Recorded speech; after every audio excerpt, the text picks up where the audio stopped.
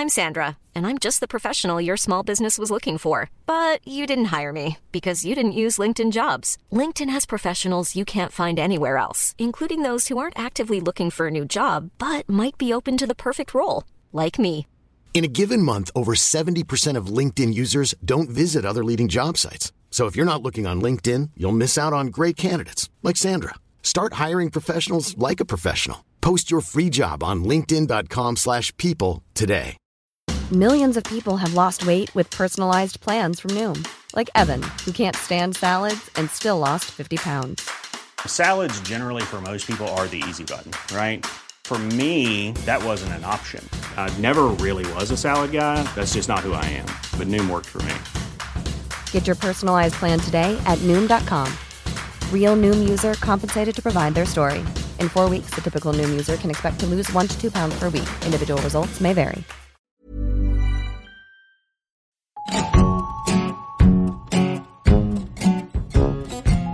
Welcome to Censored, the podcast that's much more interested in what you read in bed than what you wear.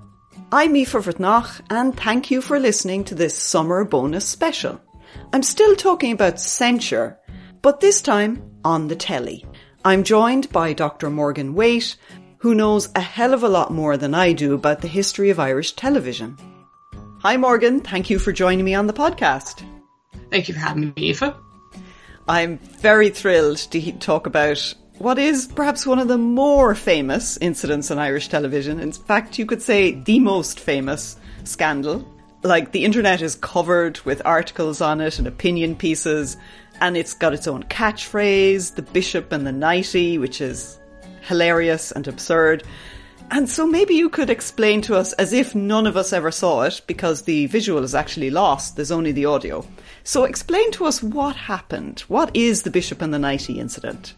Okay, so the Bishop and the Nighty happened in 1966 on what was basically the equivalent of the Valentine's Day special of the Late Late Show. So basically, Gay Byrne was playing a game with this couple, the Foxes. And he asked Eileen, the wife, what she was wearing on the night of her, the night of that she got married. And she basically said, he asked her what color the nighty was. And she said, I wasn't wearing anything. I wasn't wearing a nighty, basically. Sounds reasonable. I mean, normal. Fairly reasonable, and what you would expect from a married couple. But yeah, so then basically the Bishop of Clonfert, I believe he rang into the show, like he rang into RT immediately to say, this needs to go off the air, this is a terrible thing that is happening, and he was very upset about it. They didn't cut off the air or anything, but subsequent to it, there were a few news articles around it, and eventually the station was annoyed enough that they made Byrne give a kind of half-hearted apology, saying, I don't want to offend anybody's tastes, and that was the end of it. It became a really big thing in sort of like Irish media. I actually think much later, sort of around the 50th anniversary of it in around 2016. And I know this because at the time I was doing my master's on the church and television, and in the period, and everyone kept asking me about the Bishop and the Nighty, mainly because John Bowman had done an episode of it on his history program. So yeah, it did spur, as far as I know, a couple of letters to the editor in some major newspapers. There were sort of splashes about it around, and yeah, it's painted as this. It has been painted in media as this huge controversy that really upset people in Ireland. And it's almost always pointed out as something that like upset the public. But in reality, it was really just that this bishop was mad. There was press coverage about it. One of the first things that I did when I started the PhD was I was like, I'm going to look at like flashpoints in sort of like, Irish television history and see if there's anything there about like women or anything like that. So I went to the Bishop and the Nighty first, but if you actually go into like the newspapers and stuff like that, there's very little there in terms of people actually being upset. There's nothing at all in the RT guide, which is normally where, like, if someone wrote a letter, that's where it would have ended up. Now, I do think the station got a few phone calls and stuff like that. it's something that people have like found and has become this huge sensation in sort of modern Irish media, but that I don't actually think had a huge amount of impact at the time. So that's my potted explanation of The Bishop and the Nighty and how I feel about it. Like, do you think that even the title of it, The Bishop and the Nighty, it's very evocative of a certain collision of church and sex, and it's, you know, to be honest, Irish people do like to harp on about being Catholic in a bad way and, you know, the Catholic legacy and being under the cosh of the bishops. And do you think that the way that it can be summarised like that makes it kind of sexy for us to think about as a controversy? Absolutely. It has like everything. It has the church. It has, you know, like women's sexuality. It has Gay Byrne. So it has all of these things that, you know, you can point to it and say, oh, well, you know, like wasn't Ireland backwards in, you know, the 60s and weren't people really upset about this?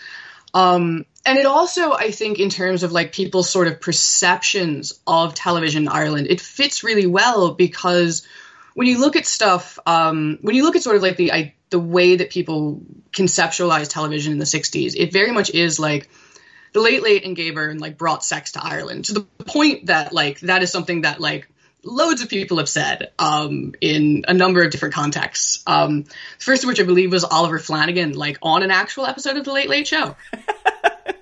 That's very meta. Yeah.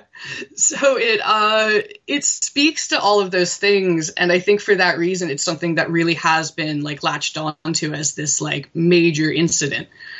And so it makes sense that people have, you know, latched onto it in this way, but it's not necessarily, you know, the biggest controversy that like RTE ever had.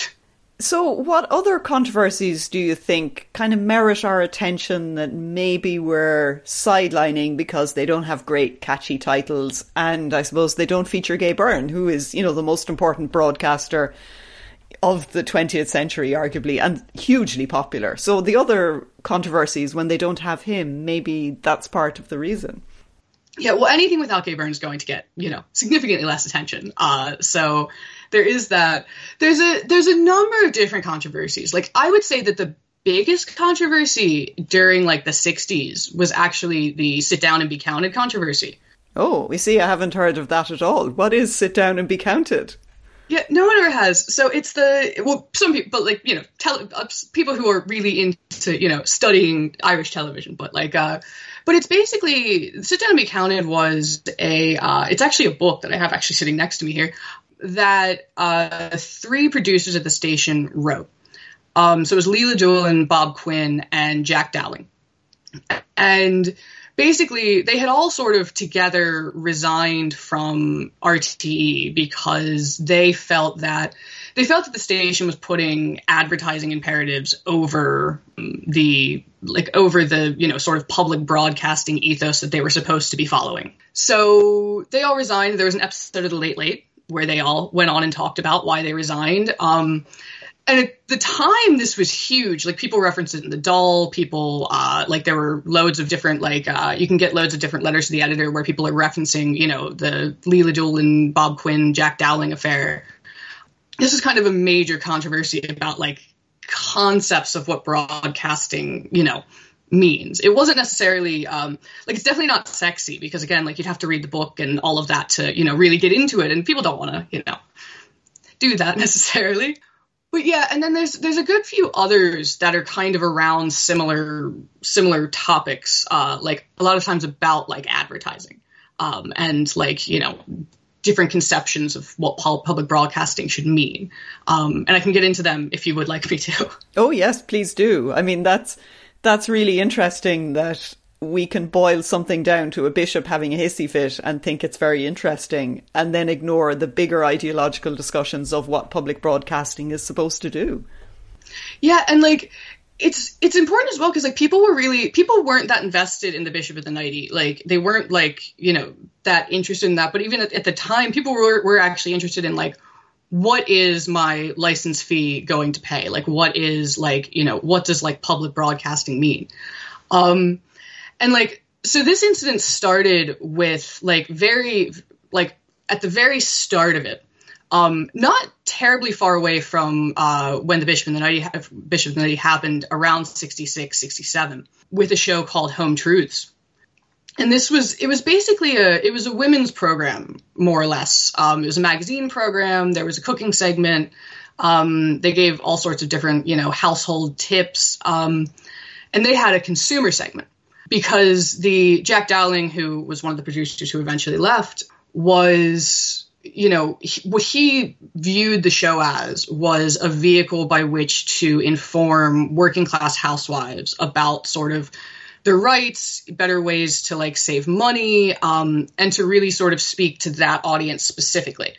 It was a bit of a divergence from what the station had been doing earlier, because the show before that was called Home for Tea. It was like absurdly middle class, to the point where one commentator once said it resembled the glossy magazines when they treat when they're about to treat their readers like imbeciles or something along those lines.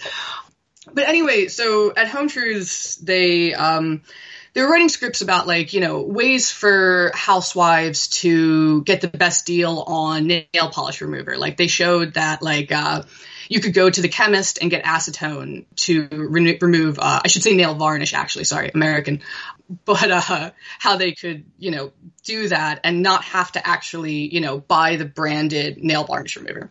And that very specific incident led to the advertising manager at RT at the time to come in and say, you can't run the segment anymore. It's losing us money. We're not going to do this anymore. And just he didn't necessarily axe it outright, but what he said was, you have to show me all of your scripts ahead of time in order for me to clear them so that I know that we're not losing money out of this. It was very much it wasn't entirely explicit censorship, but it was certainly, a nod to say, please stop doing this. And that was initially what led Jack Dowling to, he first left the show and he left the station very soon after that. And then that sort of snowballed then into the, sit down and be counted incident. So that's another one there, just around nail varnish. And there's another one on toothpaste. And I don't know, they were very mad because they had to at one point showed a segment on the dangers of smoking and then a doctor, and then an ad for cigarettes right afterwards. So It was a mess for them, to be fair, but it was definitely them putting, advertising imperatives well above any sort of ideas of public broadcasting. Yeah, that's much more serious than a bishop getting cross. I mean, that is about not being able to make a program because of commercial sensitivities, which seems like a much bigger issue. Yeah, it's a significantly bigger issue, and it's an issue that created a lot more controversy in terms of letters to the editor, and in terms of saying there was quite a large controversy actually around they did a profile on sort of housing and house prices in a certain part of Cork that at the time was represented, I believe, by Lemass, I want to say. Was it Jack Lynch? It was Jack Lynch. Yeah. Sorry. I always go with, sorry. The two L's, they're both Taoiseach. It's understandable. So yeah, so there are dull debates where they're referencing what happened at Home Truths and how can RT say that they were, actually representing what Irish people, wanted to see or their interests, basically. So in that way, it is a much bigger incident than anything to do with the Bishop of the Nighty. That sort of all fizzled out within, about a month, as far as I know. And there really wasn't a huge amount of there was no public pressure to take the Late off the air or anything like that. It was just yeah, and a few outraged letters. And to be honest, there are cranks everywhere. You can muster up a few letters on nearly anything. Yeah, more or less. You definitely can. And there really weren't it's a very small amount that you'd see in the actual press about it. And I've seen much bigger back and forth letter writing sort of incidents. One of the biggest letter writing incidents was also around Home Truths, but nothing to do with anything to do with censorship. It was just that Monica Sheridan, who was a celebrity chef in Ireland in the 60s, she had been on Home for Tea, had done their cooking segment for many years. And she was asked to come on to Home Truths, but she was told that she could only have, her budget was basically, her budget was like £4 for a week of food shopping, basically. And she said, that's too low. I can't cook for that. I won't do it. And this was a public incident, and people were basically writing back and forth, arguing with each other over whether or not, like, and there are, I don't know, a couple dozen letters on this to the very specific back and forth is all in Evening Herald, but in a couple of different newspapers, you can see it as well. And that's a lot more than, ever came in about the Bishop of the Nighty. So. It's interesting you talk about the way that people are writing letters debating RTE's role. Did people write into RTE often, sort of asking them to do things or responding to a programme like Home Truths? I mean, apart from the Late Late Show and the Bishop, is there a pattern of people writing in and saying, I didn't like this, please change it? So the issue with answering that question is that RTE has not kept a huge amount of anything that anybody, they don't have a huge amount of documentation on, like, things that people wrote to them. A lot of stuff has been lost, like a huge amount. Like, you wouldn't even see, like, there wouldn't even be many letters like that people wrote about or to the Late Late, within RTE. It's quite rare to find something like that. What is common is they would take the letters, and the ones that they liked, they would put into the RTE guide. There's loads of those. So you can see that people were doing this and interacting with the station in that way.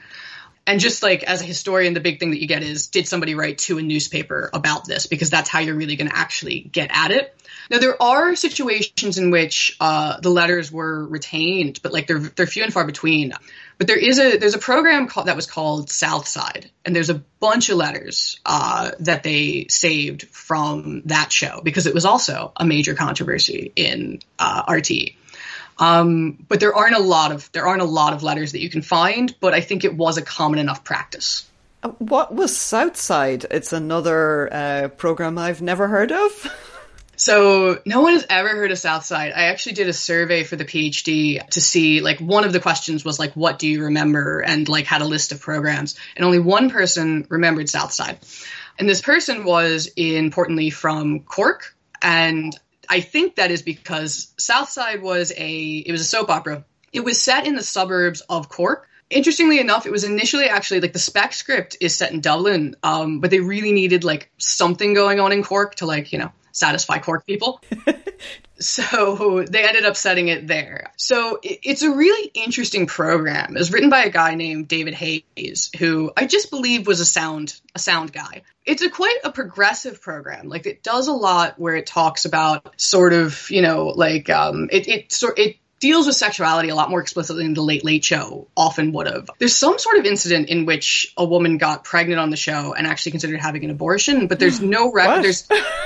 Exactly. This was 1969, I should say. Unthinkable.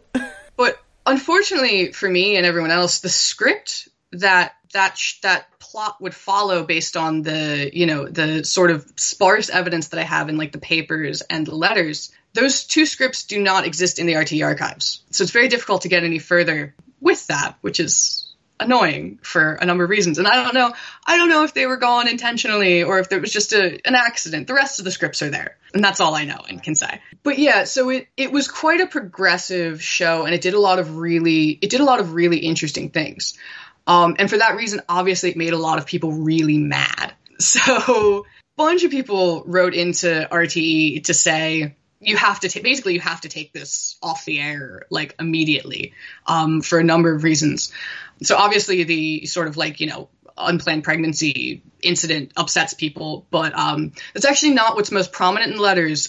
People are more upset about, like, there was an adultery plot where the two people don't even actually end up committing adultery. They just kind of, like, play around with the idea that they're going to. But this really, really upset people, and they didn't like it. And actually, specifically Cork people did not like it because of the letters.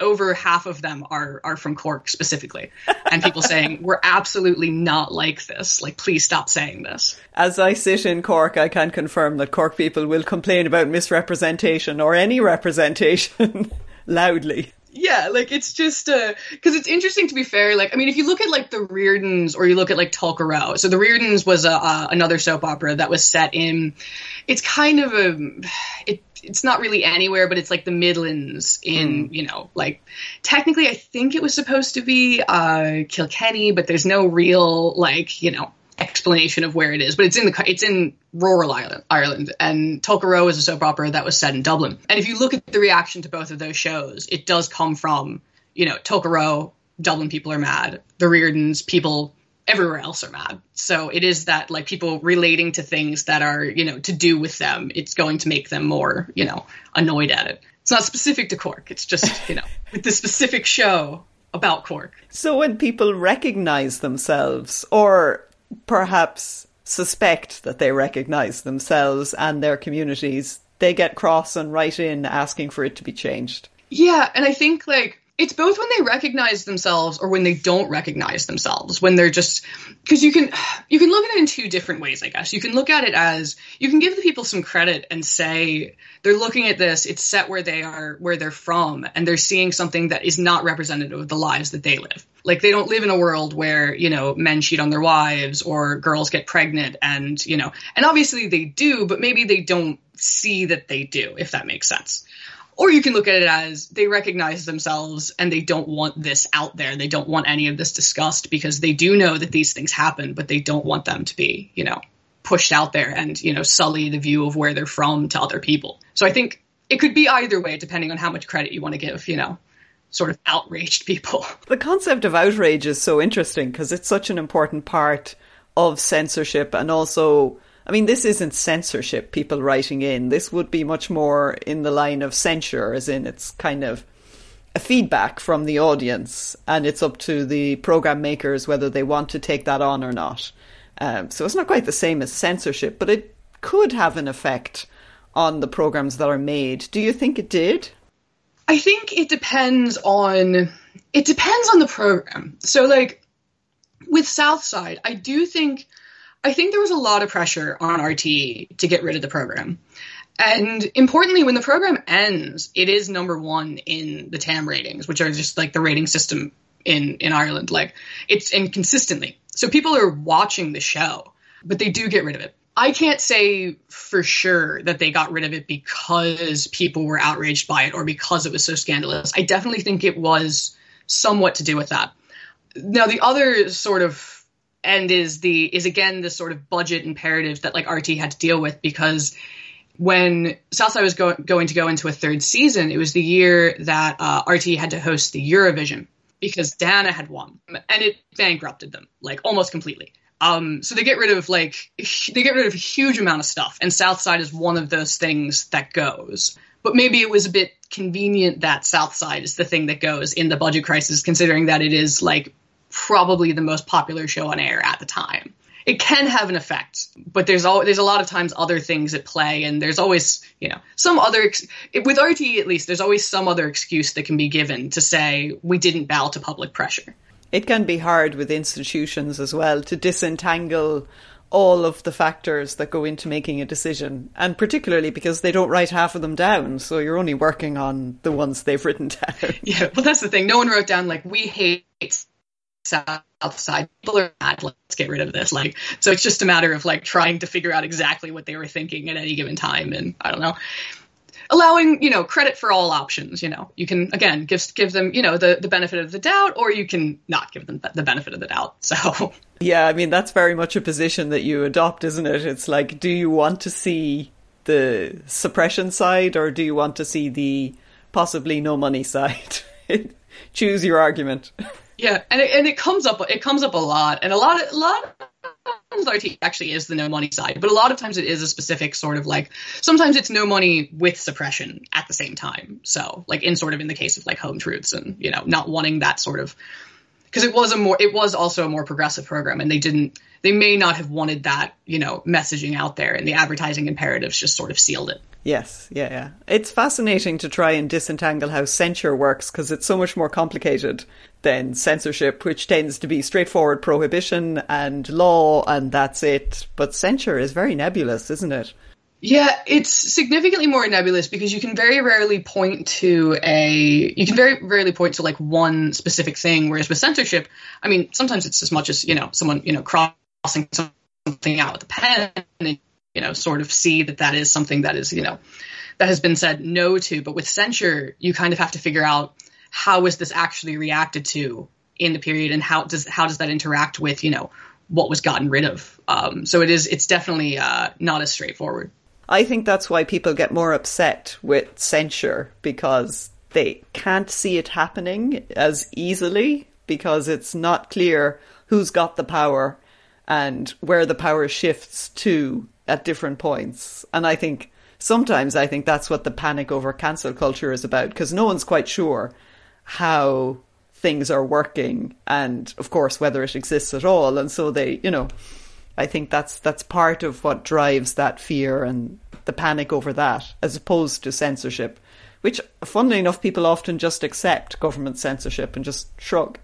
Yeah, that makes a lot of sense, that, like, because people can't see the specific power structure that's actually at work there, it is a lot more, like, it becomes confusing to people. And, like, particularly something along the lines of, like, cancel culture, a lot of times it's like, well, does this person have more power to cancel things than I do? And how am I supposed to sort of, get across, like, my power to say that I don't like a thing and this other person does? And how do you balance, those competing interests? And, and can you even say that cancel culture actually exists?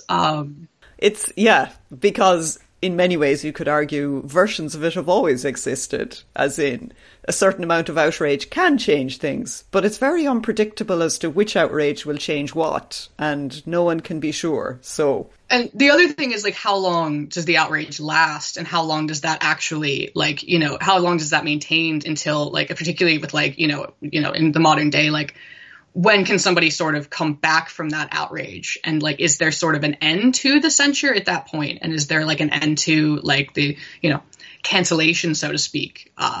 And a lot of times now it does seem like there is very much, like, a clear time limit for when people just kind of, forget and go back to, like, liking whatever thing was canceled before. And they're just like, oh, okay, we can like that again. Cool. I mean, in fairness, outrage is exhausting, It is.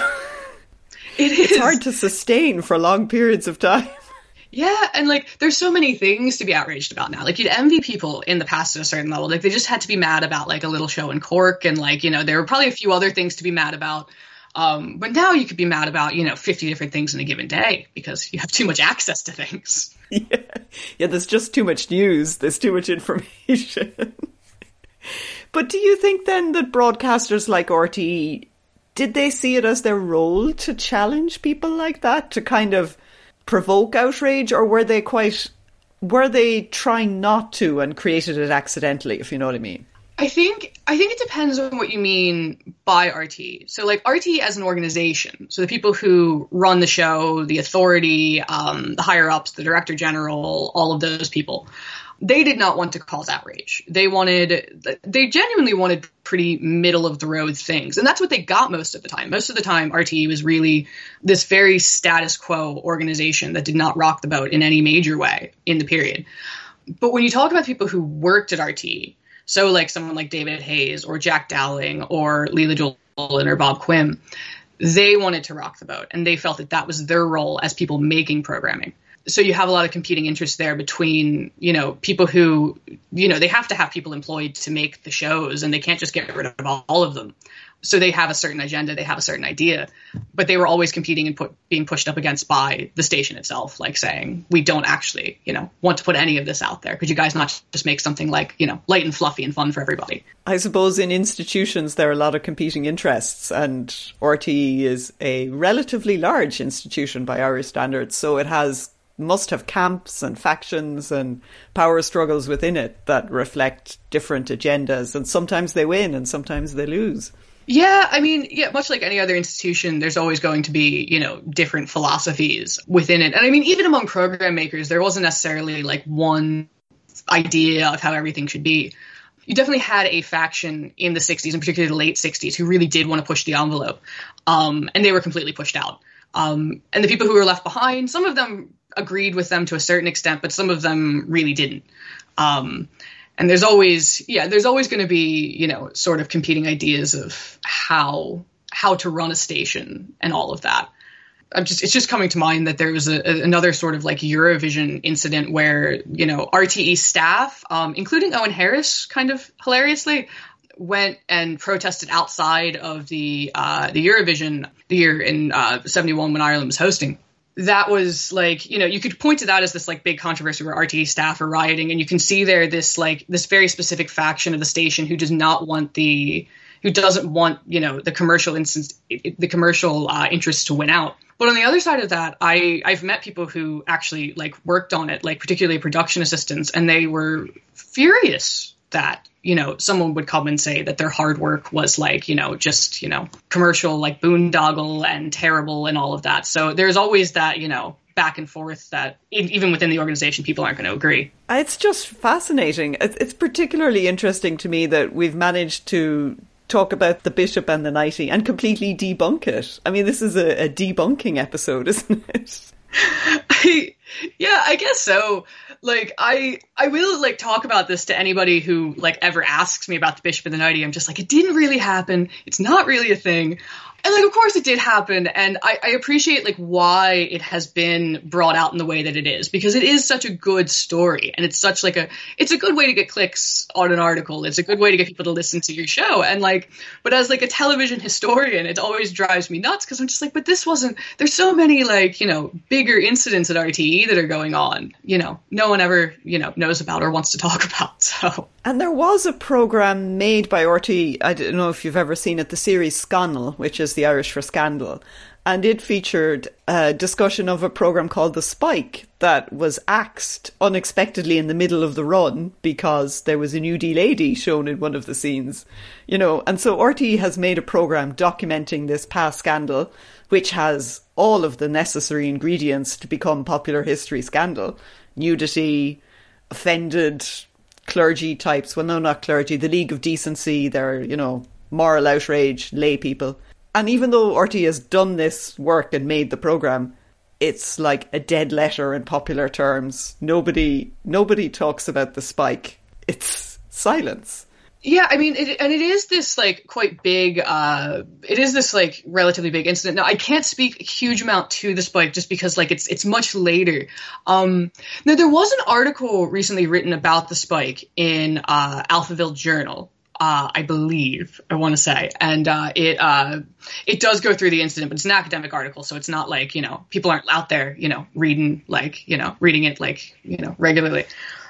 But yeah, it is interesting that RTE made this themselves about this scandal, and people aren't paying attention to it. But it's also interesting just that they made it themselves as if like they're very like, and they love the Bishop and the Nighty as well. Like it's up on the RTE archive. Like I'd say they're, there's someone in the works back there trying to make a documentary about that. Like they love the idea that they, were here and pushed these envelopes on like sex and sexuality in Ireland. And I think that fits really well with their narrative.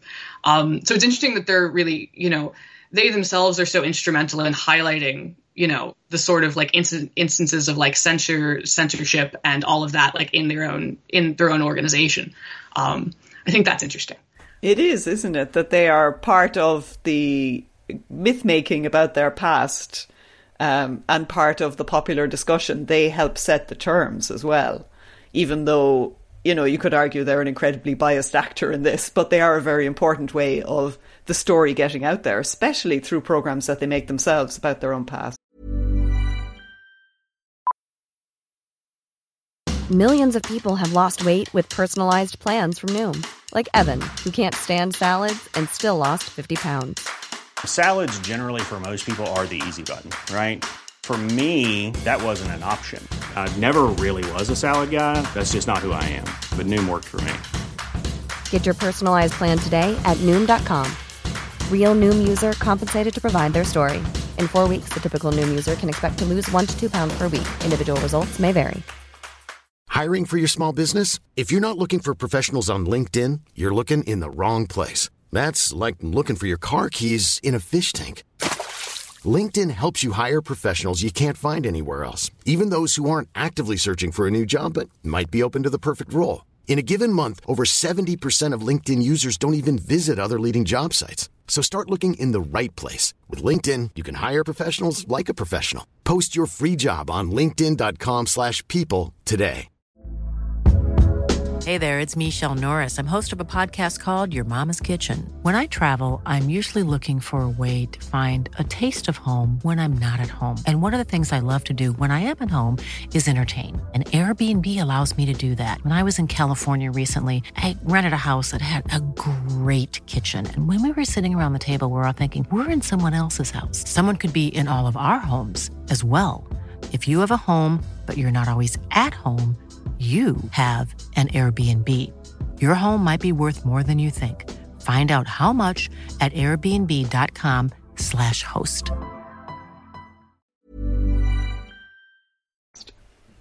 Yeah, like they're very involved in their own history and sort of the way that it is told and the way that it goes into sort of like the popular consciousness and all of that. And it is what we sort of talked about at the start, where you have like, you know, Gay Byrne shows up and, you know, introduces sex. And like, that is very much like how RTE likes to view itself, is like, you know, we're the Late Late channel. And like, you know, like we did all of these, you know, important, sexy things. And then we opened up Ireland in these ways. And, yeah, and I think that's probably part of the reason the Bishop and the Nutty is such like a, you know, is so widely out there. Yeah, they really were much more of a, you know, status quo organization most of the time. So it's not necessarily the correct narrative, if that makes sense. I mean, it's part of it, but there are, of course, programs that are deeply conservative on the same channel. Yeah, it always interests me how we focus on Gay Byrne, because I came from a radio household. The radio was always on. So, of course, there was Gay Byrne. But Marion Finucane was also huge, and my mother loved Marion because she was a feminist and she was quite an activist person in her political views. And I mean, Marion was God really in our house. And we never hear about Marion Finucane's show as transforming Ireland, even though I remember it being quite a politically conscious and relatively radical radio show for its time. Mm-hmm. Yeah, and like you can see that kind of work, and you can see it as well with, you know, like a program like sort of like, you know, like Women Today was a radio program in the very late 70s that was extremely like forward thinking and probably more radical than like anything that like Gay Byrne was doing on the radio. But I think that speaks to some of the ways that, like, you know, it really just speaks to the ways that, like, women are sidelined in that memory. Like, the credit's always going to go to Gay Byrne and not Marion Finucane because, I don't know, he's the, you know, the father of Ireland, you know, Uncle Gaybo. Like, that's, you know, that's who we have to listen to. And Marion Finucane, you know, very much does get sidelined in that. And many other women get sidelined in that as well. So. Yeah, and the invention of sex, like the Late Late Show invented sex. I mean, there are advice columns in The Independent and the Press where they are perhaps not giving sex advice, but they are certainly skirting around those kinds of issues in the 60s before Gay Byrne talks about sex on the telly. So he isn't the only person doing that particular job at the time.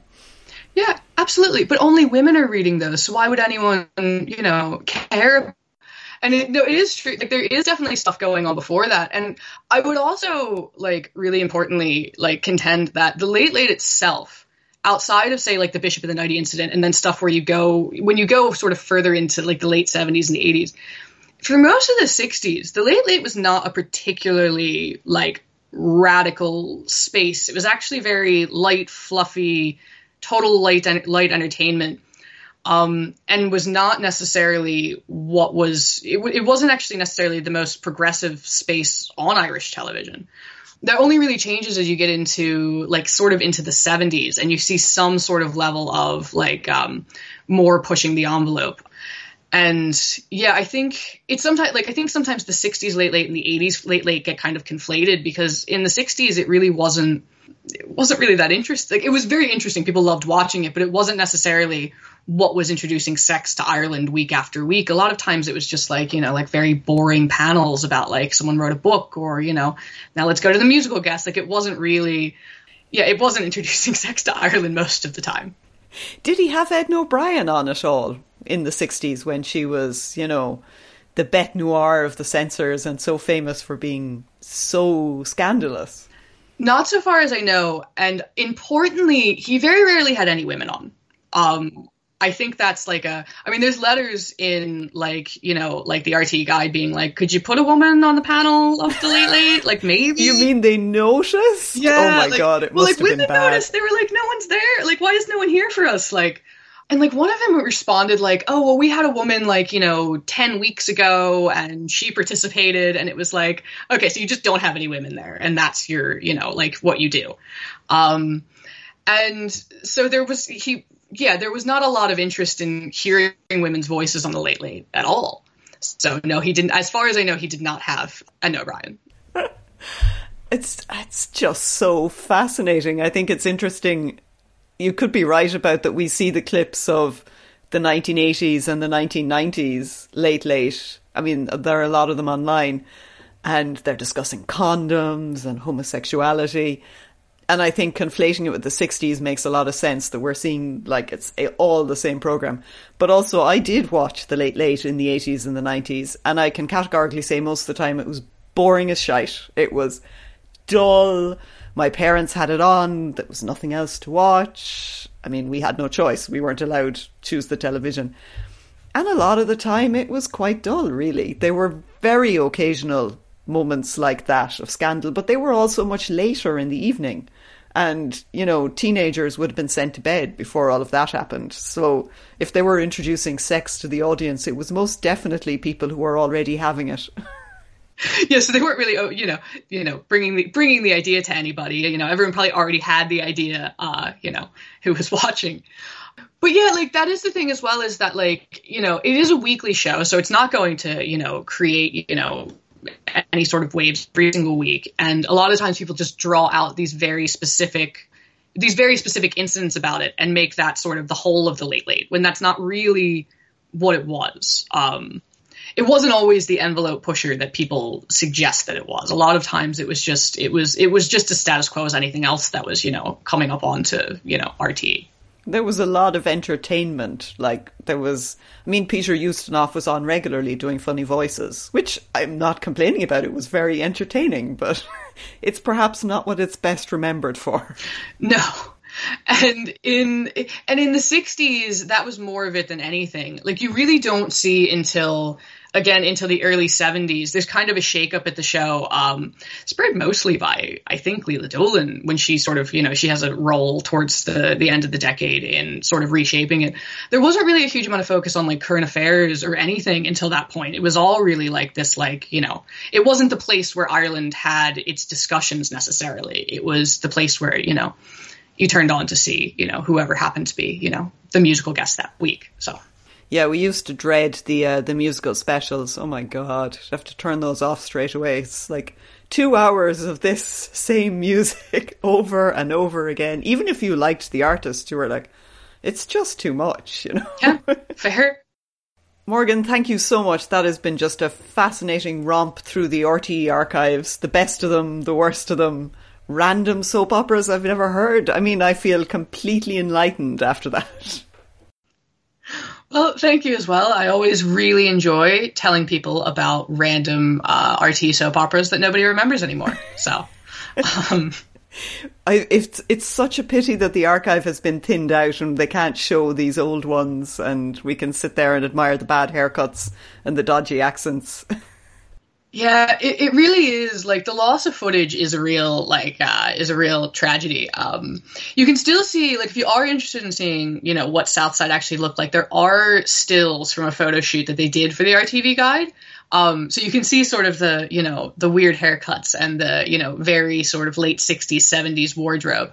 And, the woman who played the daughter in the show, Trisha, wearing a miniskirt, and theoretically the first miniskirt on RT. So. Oh, well, I mean, that's a landmark. Much better than the Bishop and the Nighty, the first miniskirt. Yep. Great. Thanks so much. It's been wonderful. Thank you.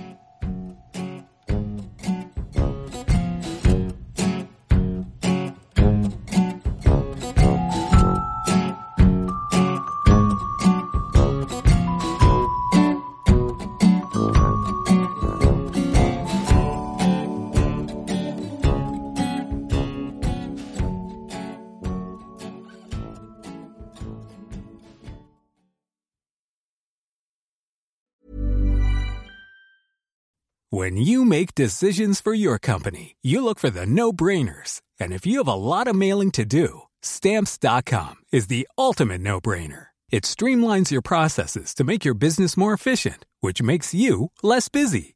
Mail checks, invoices, legal documents, and everything you need to keep your business running with Stamps.com. Seamlessly connect with every major marketplace and shopping cart. Schedule package pickups and see your cheapest and fastest shipping options from different carriers, with rates up to 89% off USPS and UPS rates. And with the Stamps.com mobile app, you can take care of mailing and shipping wherever you are. Make the same no-brainer decision as over 1 million other businesses with Stamps.com. Sign up with code PROGRAM for a 4-week trial, plus free postage and a free digital scale. No long-term commitments or contracts. That's Stamps.com. Code PROGRAM.